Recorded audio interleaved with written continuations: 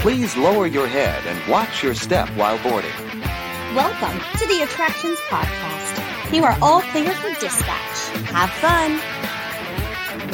Hello, everybody, and welcome to episode 199 of the Attractions Podcast, sponsored by MEI and Mouse Fan Travel. I am Seth. And I'm Carly. And we are here to talk to you about the latest and greatest in theme park news and more, as well as what is going on in our own lives. And Carly, I missed having you here last week. It is not as much fun doing this without you. How have you been and what have you been up to? I have been great. I did a little hibernation this weekend, to get ready for summer travel. The last couple of weeks, I did a few fun things. I went to Great Wolf Lodge for my first time. Oh. I did a little staycation there. Which one? I went to the one in Concord, North Carolina. Okay. And I had an amazing time. It definitely exceeded my expectations. It was so well themed. Excellent. The food was really good.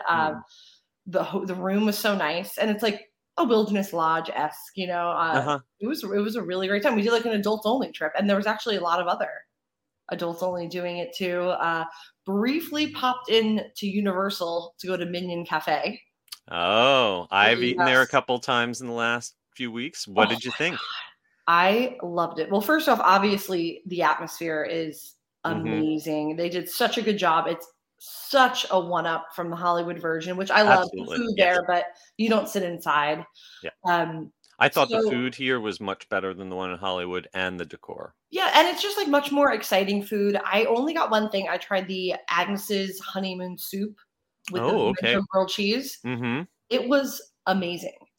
The soup was flavorful. The crispy little pork belly on it was wonderful. The little pimento grilled cheese that was like the waffle grilled cheese. It was excellent. I'm excited to come back and have more time and try many things because the menu is quite eclectic. Very extensive. And, it's very so diverse. Exciting to see a quick service place at Universal. Mm-hmm. Do this. Yeah, it's a step up from quick service. Their Universal sort of got this mid-range hybrid, between the counter service, what we think of as the traditional fast food and the sit down. They've got places that are like the Leaky Cauldron or Three Broomsticks, where the food is elevated and there's a little bit more service to it. I like the way that you can do a mobile order and then they show you to a table and you just tap your phone. Hopefully the NFC tag works correctly and you just tap your phone and it knows where you're sitting and brings it to you. But I'd say I've gotten my food very fast every time I've eaten there. The only thing that I had that I didn't think was a home run was the noodle bowl, because I thought the broth was kind of bland. Oh, yeah, you said that. A great presentation. But the Szechuan chicken, you also live half. Yeah. Right. Yeah, you get half of the chicken and a big bowl of noodles. The Pet Rock, which is peanut butter and grape jelly with a chocolate shell. That was delicious. And I think the sleeper hit is the Minion Tots. They have these tater tots that are shaped like Minions, but it's not just... it's like a flavored mashed potato kind of inside. I'm not sure exactly what the filling is. It's a smashed potato, basically. Yeah, it's delicious. Those are some of the best fried potatoes on Universal property. Yes. So a lot of good things. I tested out using a gift card because I found the Mardi Gras AP gift cards that they you discovered one. Well, I did it and forgot I had it. Yeah. So what a winner now. So I tested out using the gift card and it was this quick. There's not a lot of people are doing the going up to the register thing. So it took literally 2 seconds, purchased within 3 to 5 minutes. I got my food. Oh, so I don't think you can use a gift card in the mobile app. So yes, there is still a counter, even though they're focused on mobile order, there is still a counter if you want to go up and order directly. My big expedition, I did something that I hardly ever do. I went to a theme park on a holiday. 4th of July, I went to Epcot to see the fireworks. My rule is try to avoid theme parks, especially Disney, on major holidays. I will say, from the data we're looking at and just my experience walking around the park, it was one of the least busy 4th of Julys that I can remember. Right. not as bad, not as dead as the very first 4th of July after the pandemic, but surprisingly quiet, and definitely not as busy as even an average summer day last year. Right. And we're seeing a lot of people, especially like this week, I'm actually in like a group conversation about this, like speculate why. Mm-hmm. I went over Christmas and it was dead. I had like the best Magic Kingdom day ever, the best ever day in Diagon Alley. And it's like, we can think of all these reasons, but it's really hard because there's so many factors playing in. I think people travel differently post-COVID, so it's so crazy, but it's hard now because you cannot really ever say, there's never been an off time, at least for the last like decade, but now it's even more complicated. I will say the busiest days that I've experienced over the last year have been at times we would have traditionally thought of as slower times. Right. And some of the slowest days have been during what should have been a peak. You can blame part of it on the or the park reservation system. You can blame part of it on things like Genie Plus making the parks feel different than maybe they're actually, the number of people in the parks. I think one thing that people might be underestimating is the weather this summer. Having lived here since the mid 90s, I can't remember a summer with worse heat and then worse rain. It's like, we've always gotten those afternoon thunderstorms, and usually you can just sort of ride it out for 15 minutes. But when these hit now, they are brutal. It feels like a mini hurricane. Right. And we got such torrential rain on 4th of July in the afternoon. I think that might have, pushed some people away. I know that we were headed into the park and we detoured to the yacht club and just hung out at the yacht club for a while, waiting for the storm to pass. Right. And I don't think we were the only ones. No. And, like the summer vacation is like such a 80s, 90s mindset. And now parents are like, I'm pulling my kids out of school in October because I just got this deal. And it's a little more, less traditional. But it's kind of awesome because now there are days where you can really enjoy and do a lot of things and experience those kind of less crowded moments. Yeah. Though I will say that these drop-offs, I think, apply more to Disney than to Universal, because Universal, I wasn't at Universal on the 4th of July, but I did go a couple days after. And Universal, to me, while did not feel as busy as last year, still felt busier than Disney. It's a complicated thing. There are a lot of people. There's actually an article today in the, I believe, the Washington Post that quotes touring plans and some other organizations that we're friends with. So check that out. Yeah, the story of attendance in Orlando this year is all over the place. So having said that, I think it is just about time for us to dive into the news.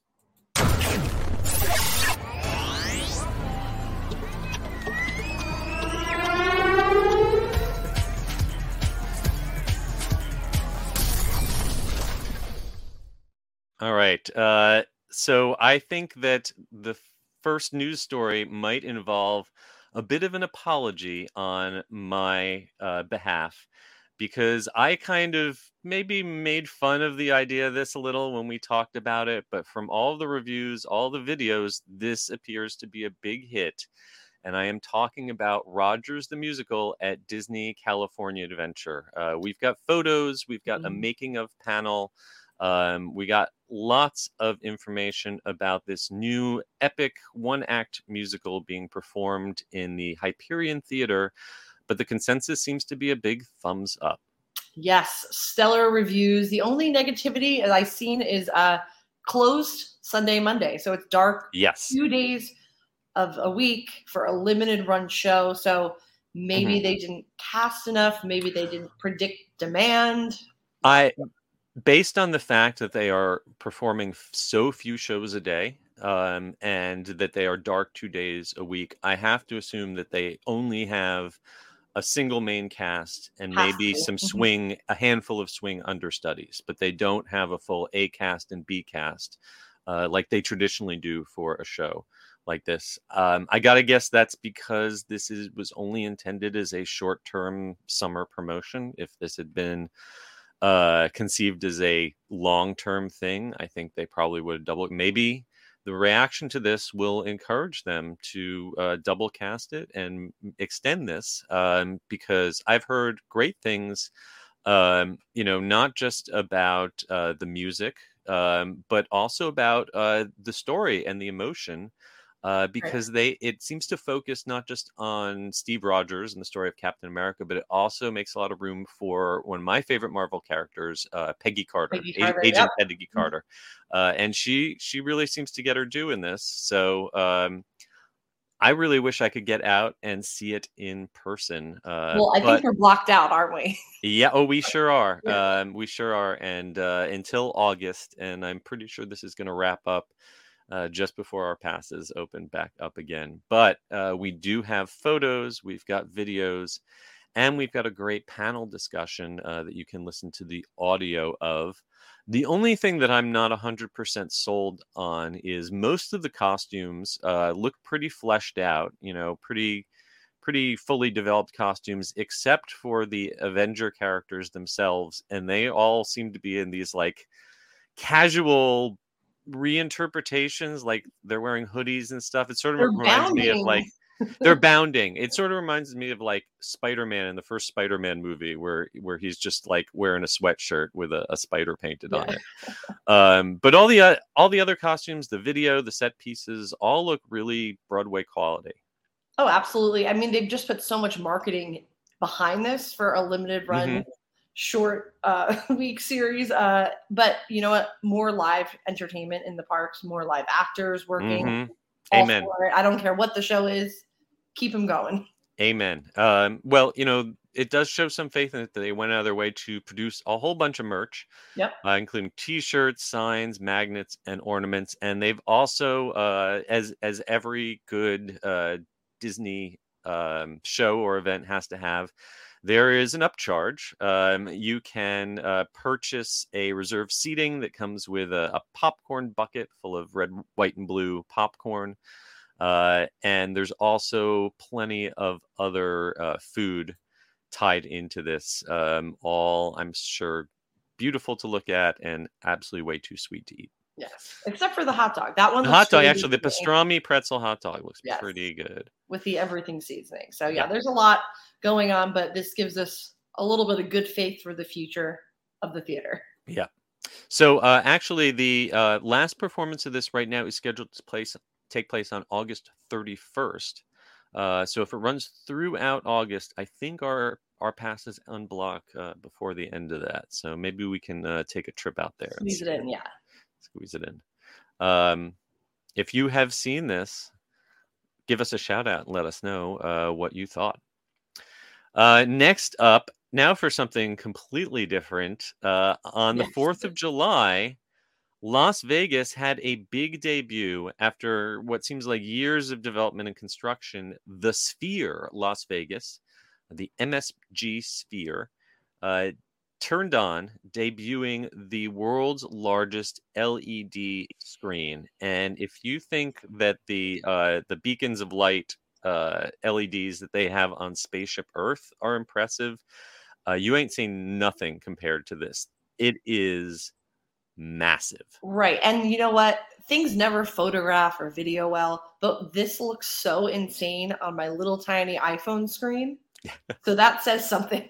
There, if you go to our YouTube channel, there's some drone footage of this. I've also seen footage that people took from the parking lot. It is just stunning. Okay, so this thing measures 580,000 square feet of projection surface, covered in 1.2 million LED pucks. And each of those pucks has 48 individual lights. So what you get is 5 times the surface area of Spaceship Earth. That number is crazy. When I read that, I was trying to wrap my head around it or even picture what that will look like in person. Unreal. So on on the 4th of July, Independence Day, they kicked this thing off. I believe it was like 9 p.m. Vegas time. I thought it was fun that the first thing it displayed when it booted up was "Hello World," which, if you know the history of computer science, it's like "Hello World" is like the first thing you teach a computer to say when you develop a new operating system. But it progressed to doing just absolutely amazing visuals. It turns into underwater. It turns into the surface of the moon. For me, the creepiest thing was it became a giant eyeball. And it was like photorealistic, super detailed eyeball with veins and stuff looking around and blinking. Absolutely stunning. And this thing is going to apparently run nightly. Having free shows on the strip, off the strip. Actually, it's a bit off the strip. But fit on the strip. No, you couldn't fit this thing off the strip. It's actually a bit east of the strip. If you want to take a ride on the high roller, that will give you at the link. That would give you great viewing. A lot of the hotels on the east side of the strip, if they face to the east, you're going to have amazing views of this thing. But it's not, it's great that there's a new free show in Vegas, because like we still have the Bellagio fountains, but we're losing the Mirage volcano. A lot of those free entertainment, like the pirate ship at Treasure Island, all long gone. So it's great to have another free show in Vegas, but the show well, the show inside is definitely not free. But also, this is going to be a means of advertising. Yes. So. Oh, absolutely. Absolutely. Yes. This is like the world's biggest billboard. Right. And the number one thing it's advertising is the MSG Sphere Theater, which is the entertainment venue, which is the inside this thing. And that is going to need some help because they have spent so much money building this thing. I was looking at tickets for U2, Achung Baby Live, featuring U2, is going to be the first show in here. Right. It opens in September. The opening shows are sold out. I did see that there were some tickets available starting at $500 a piece. And they go up to $4,000 plus a piece. There's also going to be a film made by Darren Aronofsky that's going to play on the giant screen inside of here. And that's also pretty expensive. That's like a $60 minimum to see that movie. Right. And, Vegas is expensive, but it's really Vegas, I don't expensive as people think it is. Like there are a lot of things you could do that aren't as crazy. It's going to be more than everything, Well, the economics of Vegas are very interesting. You've always had these casinos with theaters with artists like your Celine Dion's or Adele or Donny Osmond, and these big, expensive, elaborate theaters, these big, expensive shows. But generally, they've been subsidized by the gambling. The casino is what's underwriting this, and even though the ticket prices might seem astronomical if you go to the box office, a lot of those people in there are not paying those prices. They are being comped or underwritten by the casino and the hotel side. The MSG Sphere is not attached to any casino or any hotel. It is a standalone thing. So I am really curious. The whales, the gamblers, who fill up the expensive seats at these Vegas theaters, how are they going to get over there? What's going to draw them over there? So this, there's a lot of questions economically about the Sphere, but from all the renderings we've seen, all the construction photos, it's going to be an incredible venue to see a show in. I hope I get a chance. Just the fact, we talked about when I was in Abu Dhabi at the SeaWorld, there has this enormous wraparound screen that's a 8K resolution, I think. This is a 16K by 16K resolution, the highest resolution LED screen on Earth in the inside of I need sunglasses. I really do. I think this thing could blind you if you wanted to. I'm looking forward. It's just a couple more months until this opens up.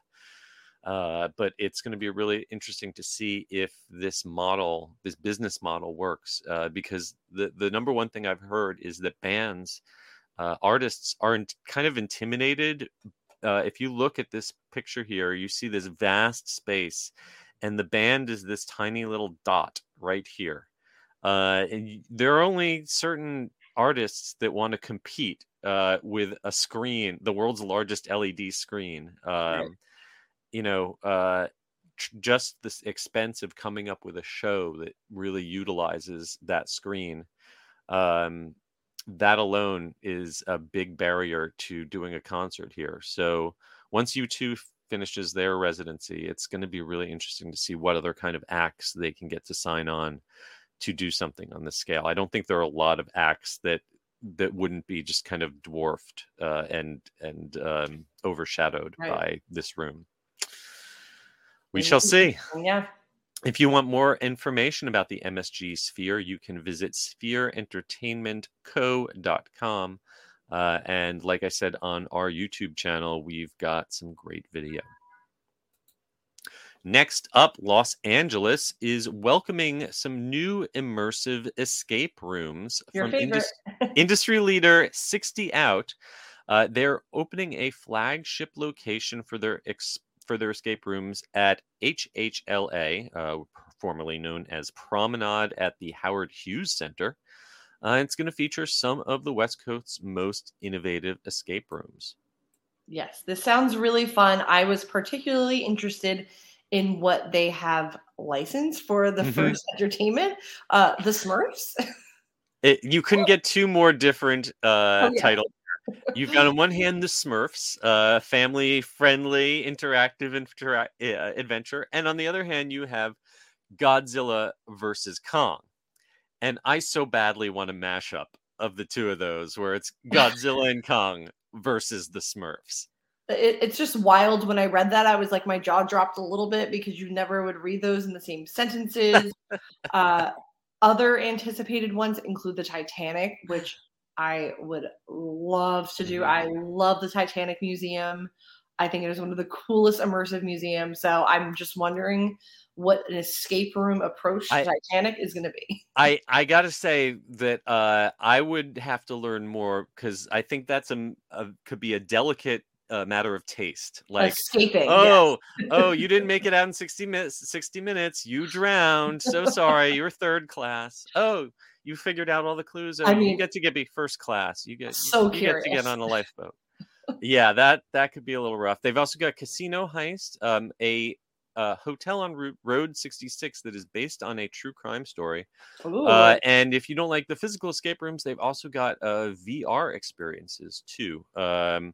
This company was the first to have a escape room license back in 2017 for Jumanji.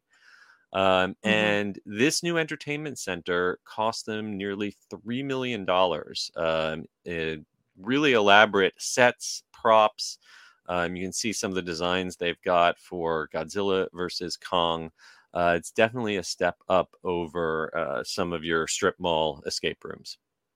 Absolutely. And that makes me think of, Universal's great movie Escape. It's really hard to market these, because they're not, they fall under the escape room category. So you call them escape rooms, but it's almost not fair to call them escape rooms, because they are next level from, like you said, your strip mall. Yes, absolutely. This is the location that's near the airport, but they've got 4 other locations in town with themes ranging from Alice in Wonderland to Dracula. And this location, this is the new flagship location. It's going to be open Monday through Friday, 10 to 10, and Saturdays and Sundays from 10 to midnight. If you go to 60out.com, you can get more info and make a reservation. This is one that I might check out.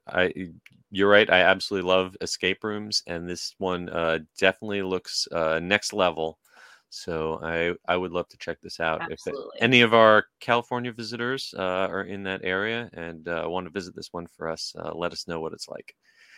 All right, and last, we've got New Yorkers who are still playing Angry Birds have the first ever Angry Birds Cafe to visit in New York City, but it's not Manhattan, New York City. It's Queens. Yes, Queens. So I'm going home in a couple of weeks, and I'm going into Manhattan to see Little Shop of Horrors. Ooh. So I was like, this has to be in Midtown. So I'll go pop in. And then I looked and I was like, okay, yeah, no, I'm not going.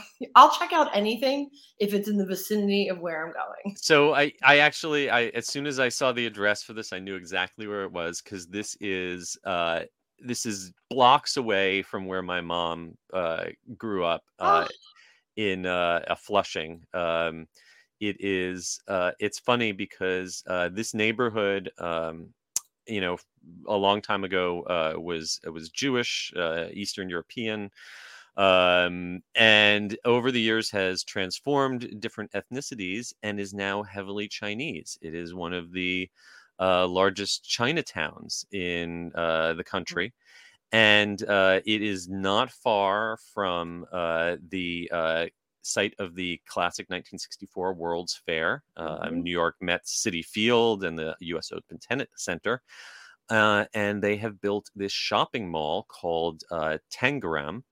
And it is a giant Asian shopping mall. And it's anchored now by the Angry Birds Cafe. So it is the perfect place for something like this. Absolutely. And it does look really cute. I mean, they always execute these kind of niche shops very well. So would be worth a visit. So the cafe, you can get Chef Pig's signature hamburgers and sandwiches and tweet sweet desserts. There's bubble teas, coffees, hot chocolates. And everything, of course, is Instagram worthy. Plenty of photo ops. And did we mention merch? Oh, there's merch. There's so much merch. Lots of exclusive t-shirts, hoodies with limited time graphics. They've got special in-house artists and exclusive designs. And they've got partnerships with Venom Collection and Capsule Skateboards. So you can get some trendy items with them. And they also have setups for private parties and events. They have nests. There are little private rooms you can rent out and play Angry Birds VR or other games. Very fun. And like you said, it's only less than a mile from the 1964 World's Fairgrounds, which is so fun to go to. Go. Amazing to see. Yep. So if you want some more information on this, go to TANGRAMNYC.com. All right. That is going to bring us to the end of our news. Before we jump into the big story of the week, it is time to hear a word from our sponsors. The Attractions Podcast is brought to you by MEI and MouseFan Travel. Whether your next vacation is a magical trip to the theme parks, an exciting adventure to the pyramids of Egypt, or just a relaxing cruise on the turquoise waters of the Bahamas, MEI Travel provides premium service and expert advice to help you get the most of your vacation. They are always free of any hidden fees or costs to you. Visit them at mei-travel.com. It's time for the main attraction! All right, for this week's main attraction, we have some news that has crossed over from the theme park world into the mainstream media. You know it's big news when it shows up on Good Morning America and your grandma is talking about it. Carowinds has addressed the big crack in their Fury 325 coaster. We have some details about their plans to repair it and reopen it. This is probably the biggest unplanned closure in theme parks this season. It is big news because just an ordinary guest standing in line waiting to ride the big Fury 325, which we have talked about several times in recent weeks. I went on it for my first time a month ago. Just a month ago, and I guarantee that crack did not appear overnight. That crack was forming a month ago, but it was spotted. It was reported to park operators who shut down the ride, but it had gotten to the point where the crack was fully through the support pipe. And if you watch the video carefully, you can see the pipe completely detaches, the whole track shifts, and you see daylight. You should not see daylight through a support when a roller coaster is on it. Yes. Very scary. When I heard this happened, I thought, so Fury 325 lines up to the parking lot, the main parking lot. So when you're walking into the park after you park your car, you're in front of one of the main support beams. So I was like, I wonder if that was it. No, it's kind of a one tucked around the side where group trip school buses park. So if you are parking in the normal parking lot, you would definitely have seen it, but it's kind of tucked away to the side. So I'm thinking that the person that caught it was parked in kind of a weird area, and that's how they saw it. But yeah, I mean, it's crazy that this went undetected and scary. And why did this happen? Yeah, we have a link to the original video, and it's pretty scary. So let's make clear, there have been no injuries, there have been no deaths, no one reported getting hurt by this, so that's a good thing. It was caught in time, but to be honest, like they did close the ride that day when they discovered it. And immediately began inspections and repairs. They've been using drones to inspect it, and they said they're going to do that going forward. So I went on Saturday, and there was like cranes in the area. So I think they were supporting the track with cranes. Yeah, So on July 6th, they released a statement.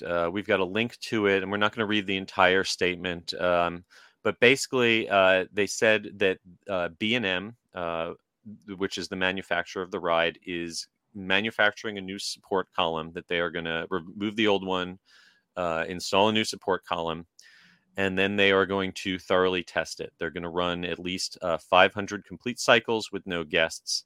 They're going to do all sorts of accelerometer tests and inspections. And then once that's done, then they'll have a date for us when the ride is going to reopen.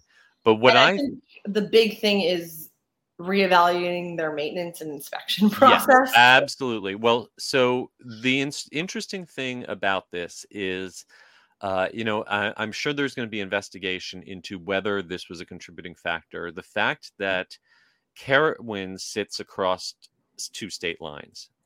You've got some of the rides are in South Carolina, some of the rides are in North Carolina. I believe Fury 325 falls under the North Carolina Bureau of Labor. But from what I understand, there's really no coordination between the two state inspection teams. And, maybe that's something that they're going to look at, getting those two groups to talk to each other. They have not detailed any specifics about why this happened, how this happened, other than saying that it appears that the crack formed along a weld line.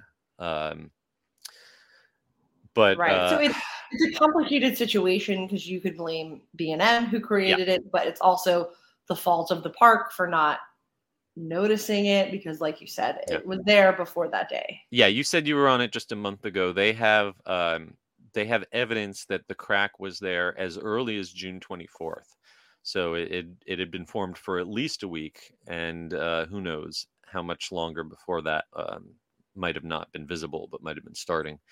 Absolutely. I will say I did go on a coaster this weekend. Yes. And I did notice quite a few like maintenance-ish looking people like hanging around the loading station. So I think that's a good sign. Yeah. I mean, yes. You always feel a little bit better when you see lots of the blue shirts. Making sure that everything is tight. Yes. But I mean, you never want to see things like this, especially you don't want to see it crossing from the the niche enthusiast news groups over into primetime network, Right. or Good Morning. You don't want to see this on Good Morning America. It's not Absolutely. a good look. But you know what? It's like theme parks are a place where so many of us feel like unequivocally safe. Right. That when something happens like this, it's kind of earth shattering. It's the same kind of a lot of us felt like when Disney closed with the pandemic. It's like these are certainties in our life that we're like, they're just there, they're safe, it's fine. And when this happens, it kind of just rocks you to the core because you're like, maybe I'm not as safe as I thought I was. Yeah. And just thank goodness that this was an incident that was caught in time, and they're going through the process, they're fixing it. It's not a situation like with the drop tower here in Orlando where someone had to lose their life to find out that things weren't functioning correctly. Right. So good luck to the the maintenance folks in Carowinds, because I'm sure that they are all working triple time right now. They got a lot of all eyes on them. So good luck, folks. I kind of want to go when they put the new beam in. I totally want you to go and then report back. Got it.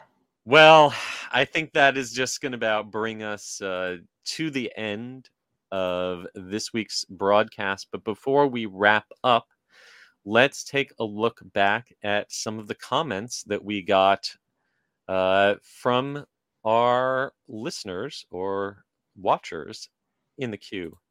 And Weiser says that they love the Barbie movie because they're going to see it with their mom. So, yay. I'm excited. I mean, the marketing is unreal. Yes. Oh my God. I would not be surprised if it ends up making as much money as the Super Mario movie. I feel like it's got that kind of pent up whoever enthusiasm. is leading the marketing promotional campaign, like they're a king or a queen, because it is everywhere. You cannot escape it. It is brilliant. I mean, and the movie, who knows how that's going to be, but I'm going to go see it now just because of all this. Vince Lamb is wishing everyone a happy Pina Colada Day and an early Mojito Day and World Population Day. Do you think that all those Pina Coladas and Mojitos might contribute to the world population? Yes. And thank you. Yes, I braved the theme park crowds on July 4th. And like we said, it was surprisingly not awful. I was shocked. I was able to get a reasonable spot to watch the 4th of July fireworks on the international, like the bridge between UK and France. As the fireworks were happening, I was still able to find a spot. That's amazing. Yeah. I mean, and if you want to do Magic Kingdom, you just have to go the day before. Yeah, exactly. Hola to Antonio Rodriguez. Thank you for joining us. And Weiser was asking if I have seen the musical Six. Yes, I have. I think we might have talked about that. I got to see it on tour, and I enjoyed that a lot more than I expected. And the touring production starred a Orlando actress who is now in Here Lies Love, which I've got some friends who've seen on Broadway and really liked. I love David Byrne, and seeing him collaborate with Fatboy Slim, I wish I could get up there to see that. And Vince has a bit of trivia just to show how important Flushing, Queens is to Chinese Americans. Inside Edition recorded their 2020 Lunar New Year segment in Flushing. Ooh. I did not know that. And finally, Austin says that they were there that day at Carowinds when the crack was discovered on Fury 325. Pretty freaky. Glad everything turned out okay for everyone there. So, all right. Well, that is going to bring us to the end of another episode. Thanks again to MEI and Mouse Fan Travel. Please, everyone, give us a rating and review wherever you listen to us, whether that's Spotify or Apple Podcasts. And be sure to follow us at attractionsmagazine.com. Search for Attractions Magazine on whatever social media platform you follow, including Threads. We are now on Threads. Yeah. Oh. And until next week, we hope you folks stay safe, try something new, but most importantly, have fun. And we will see you again next time. Bye.